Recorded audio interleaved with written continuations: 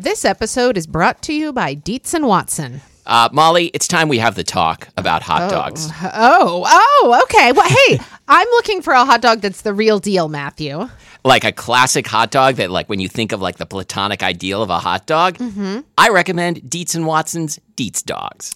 Well, I've heard that they're handcrafted and made using only Dietz & Watson premium meat. I can vouch for this because Dietz & Watson sent us a big box of hot dogs and other delights. And wife of the show, Lori, and I had them for dinner last night. We had the classic beef Dietz dogs with toasted buns with sauerkraut and pickled jalapenos and Dietz & Watson ballpark-style yellow mustard. Do you think you'd recommend Dietz & Watson hot dogs for fried rice? Oh, yeah. Fried rice with some sliced hot dogs. I'm going to be doing that soon.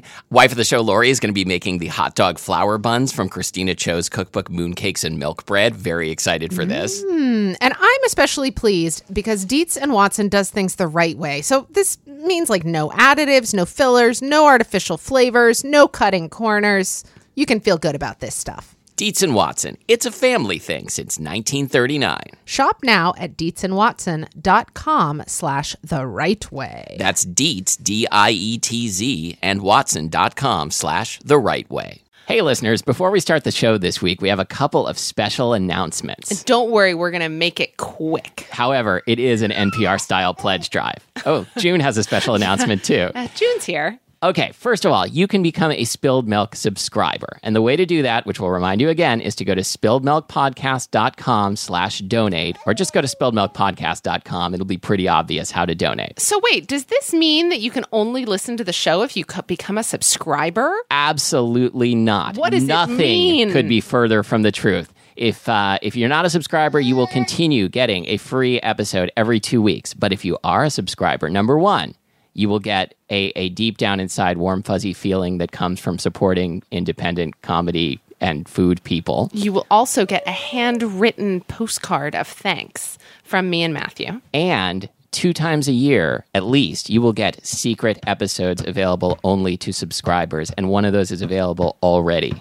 You may also get my baby, who's currently waving her arms around and making it difficult for us to record this segment. That's right. Babysitting isn't free. It isn't. Buckwheat isn't free. And so being a subscriber, what that means is just $5 a month. Yep. And it helps us do things like buy groceries to make the food that we don't share with you here on the show. It also, possibly pays for a babysitter.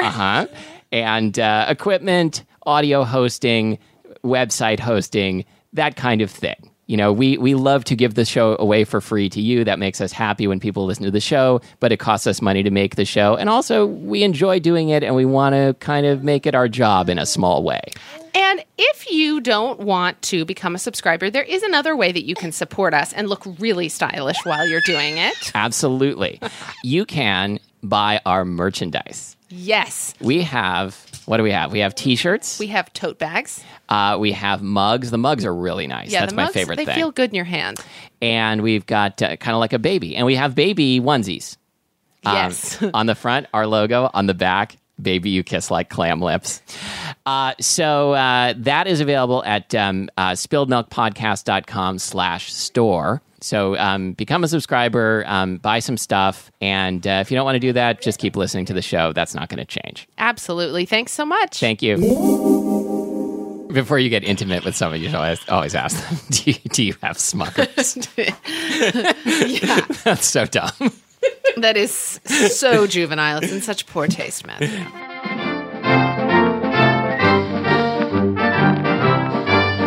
I'm Molly. And I'm Matthew. And this is Spilled Milk, the show where we cook something delicious, eat it all, and you can't have it. And today we're talking about jam. Woohoo! That's my jam. Space Jam. With Shaquille O'Neal, or was it Michael Jordan? I'm not sure. Is that a movie? Yeah. Oh, okay. Okay. All right. So we are surrounded by jars of jam. It looks like a photo shoot for some kind of fancy Martha Stewart type of thing. It totally does. And what I actually love about it is that pretty much all of these jars call themselves something different. Like one of them calls itself preserves. The other calls itself...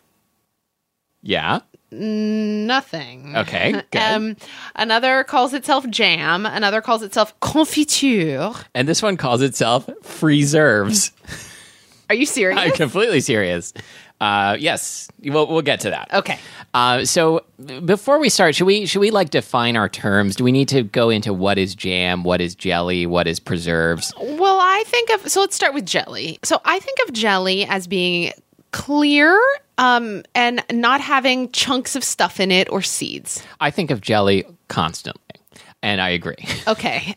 So from jelly, where do we go? I feel like it only gets more chunky and less translucent. I don't know that there's really a technical difference between jam and preserves. I mean, I think that these are all kinds of preserved fruit, right? So is even jelly a type of preserves? Do we even know what we're talking about?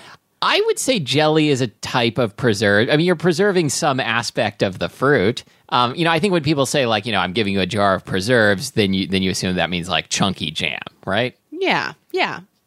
So I think that's good enough. Okay, fine. So do we have? I see a jelly. I think we have a jelly, and I feel like we should start with the jelly because it's I think it's going to be the kind of lightest flavor anyway. Yeah. So what's our goal here? Is our goal here to name the world's best jam? I don't think we can possibly do that. But we have like most kinds of jam you can get these days here, right? Like pretty much every brand.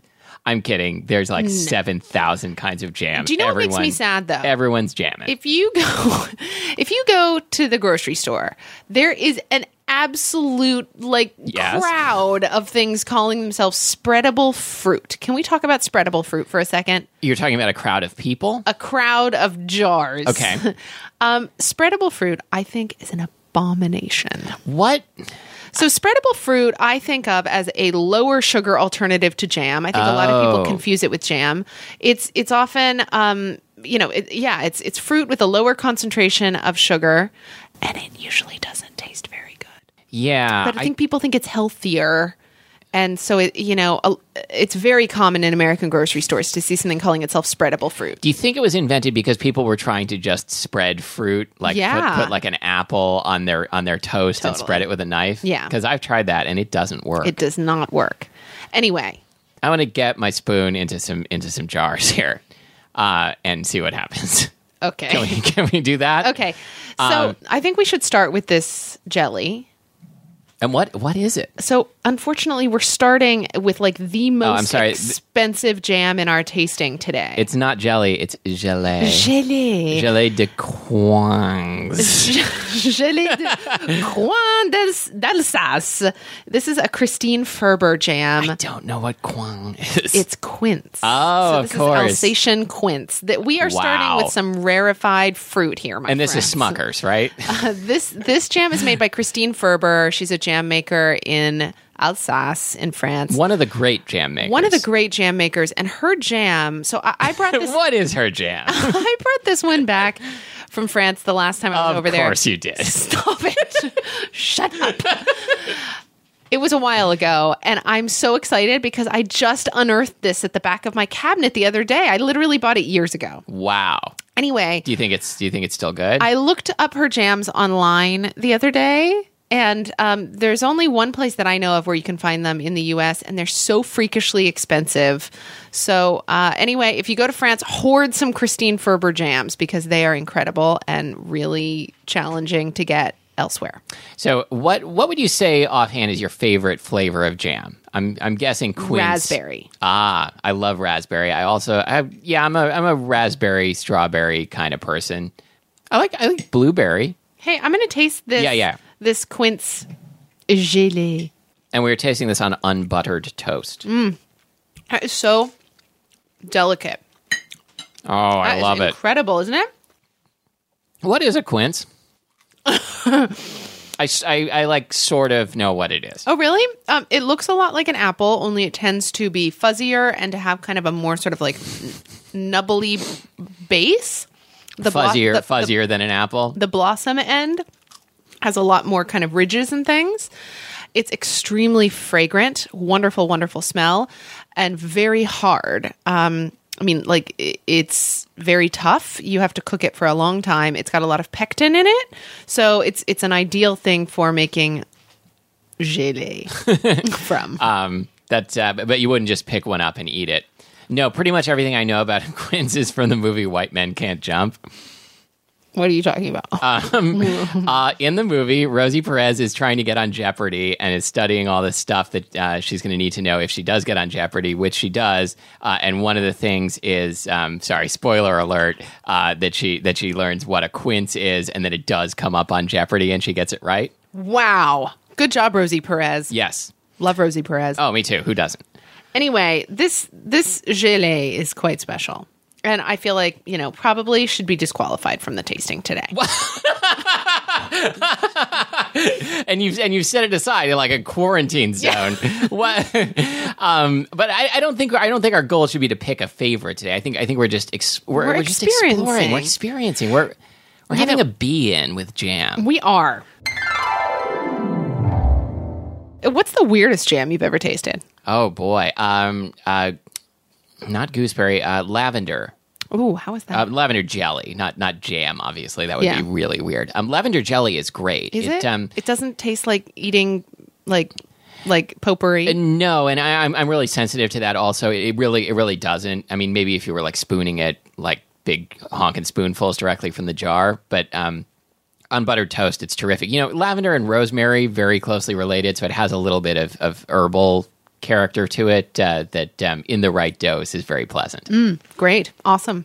I like gooseberry jam. I've never had gooseberry jam. Oh, I think gooseberries are so great. I love sour things, and gooseberries are just crazy sour. Are they those green ones that have kind of like veins that you Yes, can they look like eyeballs. Oh, yeah. They're. I love anything that looks like an eyeball. Yeah, I like ugly fruits. Mm-hmm. I like sour things, gooseberries. Eyeballs. I like eyeballs. Yep.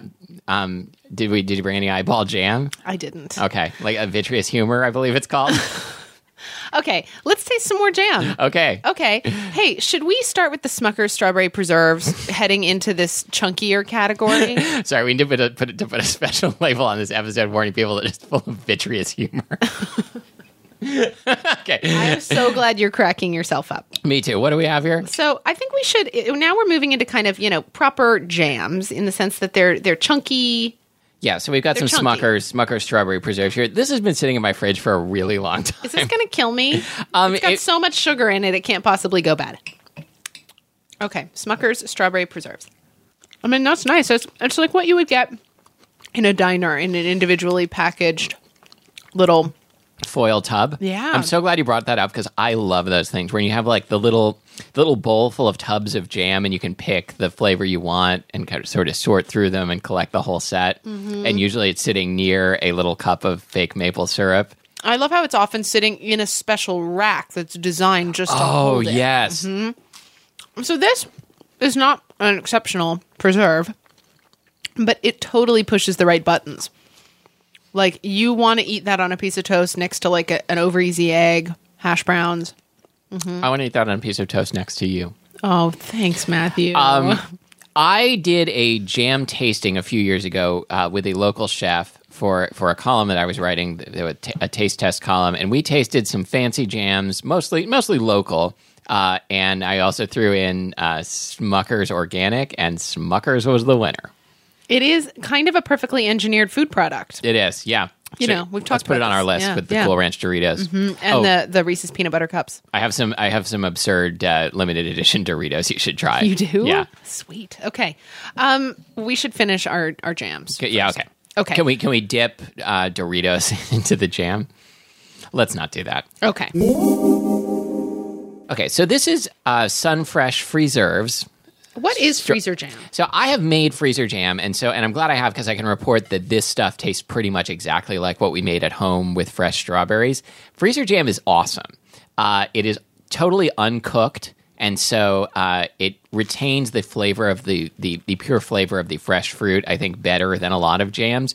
And you're basically just taking a soft fruit like strawberries, raspberries, blueberries, and smashing it up with some pectin and sugar, and then you store it in the freezer. And it's a lot of sugar compared to a cooked jam. Yes. So it's always sweet. You know what this tastes like to me? This tastes like those Dreyer's like real fruit popsicles. They're also sold as like Edie's brand. Do you know what I mean? It totally does. Mm-hmm. I mean, it's a really wonderful, like, fresh strawberry flavor. Fresh strawberry, a lot of sugar flavor. It would be great, like, in a fried fruit pie. Oh, yeah. I mean, that's really nice. And they sell it in the freezer case at my local supermarket. Do they sell other flavors, too? I think of strawberry as, like, the I think strawberry, raspberry, and blueberry. Mm-hmm. And they're all good, but the strawberry is the best. Yeah. Well, the next jam that I want to talk about is made here in Seattle by a woman named, and maybe I'm going to pronounce this wrong, Ayako Gordon. Okay, I've heard of her jams. Yes. Her jams are sold at Marigold and Mint. They sell them at the Pantry at Delancey. Never heard of it. I think they sell them at Belle Clementine and Ballard. Anyway, a lot of places. Her jams are some of my favorites anywhere. Okay, well, let me judge for myself. Okay.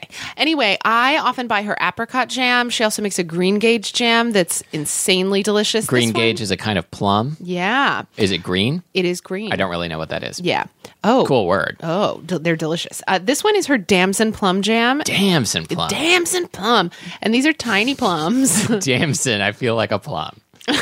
These are tiny plums with these little kind of tiny pits. And they're, for me, kind of a pain in the butt to work with, but I'm glad that Ayako does it for me. Wait, I need to apologize. I was just conflating two different songs. Damn, I Wish I Was Your Lover, and Man, I Feel Like a Woman. I love Damn, I Wish I Was Your Lover, but now whenever I hear it, I'm struck by like how it's just not that great a song.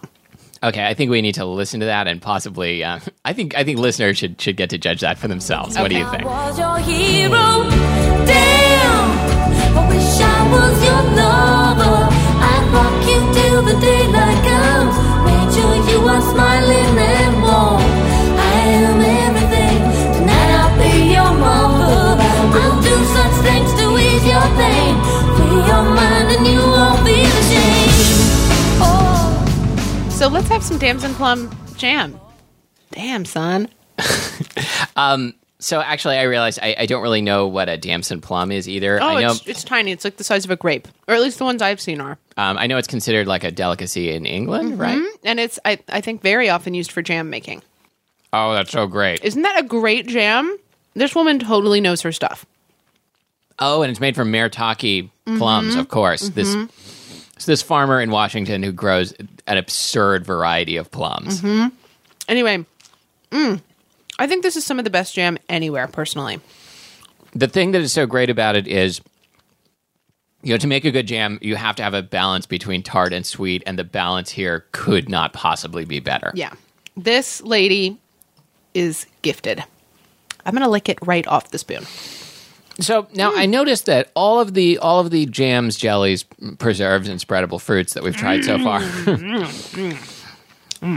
they're all pure fruit flavors. None of them is like mixed fruit, and none of them is fruit plus some flavor. And I feel like it's actually kind of rare that you get a little collection of jams like this that aren't sort of a bunch of flavors happening. Right, because I feel like, there's like fruit and spice jams, like fruit and tea jams. How do you feel about those, Matthew? I am not a fan. I think, I understand that people feel like they have to do it to distinguish their product from the many, many other high-end jams on the market, but, isn't it about celebrating the fruit?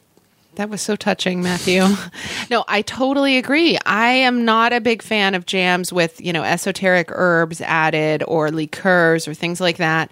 I always get enticed by it and think it's going to be great. Yeah, like with aniseed and mace. The truth is, when I have something like a perfect damson plum jam like this or a really great apricot jam, I do not want anything else in there. I just want to taste this perfectly sweet tart fruit. Spreadable fruit. Only one jam left, but only one jam. 4 tiny pieces of toast. Oh, this is a dilemma on par with hot dogs and hot dog buns. What is our final jam? This last jam is one that I was pretty excited to find on a recent trip to visit family in the Bay Area. It is Chez Pim's jam. It says Chez Pim Delicious Confiture. And this is the strawberry raspberry sherry vinegar flavor. Chez Pim. Now, sherry vinegar, that's one of these things. One of those things, I know. But I do like sherry vinegar. I'm hoping that Pim's going to prove us wrong here. Okay, and if not, we'll cut it out. Great. Kind of like the texture of this jam. It's, not super like pectin-y, thick, globby. Yeah, it's a loose jam. It's really nice and bright. I do like it. Mm-hmm. I don't know if I taste the sherry vinegar. I am getting a vinegar brightness. It tastes like a shrub. That's tasty. Ooh, I like how on the front it has a check boxes where you can check jam, marmalade, or other. I would totally check other. And then what would I put in the jar? Eyeballs. Spreadable eyeballs. All right. So who is the king of jam? I am. I am. I do like it, Jam. I am. Okay, we can go on. Oh yes, we could. Mm-hmm. All right, so that's our jam. All right, find us online at spilledmilkpodcast.com and on Facebook at facebook.com/spilledmilkpodcast. Mm-hmm. Yeah, you can also find us on iTunes, and you can leave us a review if you have time. Of course, you have time. Yeah, you just spent like 16 minutes listening to does make jokes about songs that from the 90s, and and until next time, thank you for listening to Spilled Milk. Get yourself tested for Smuckers. Be safe out there. I'm Molly Weisenberg, and I'm Matthew Amster Burton.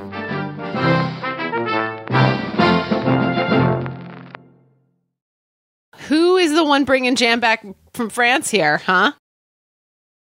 Reese's Peanut Butter Cups are the greatest, but let me play devil's advocate here. Let's see. So, no, that's a good thing. That's definitely not a problem. Reese's, you did it. You stumped this charming devil.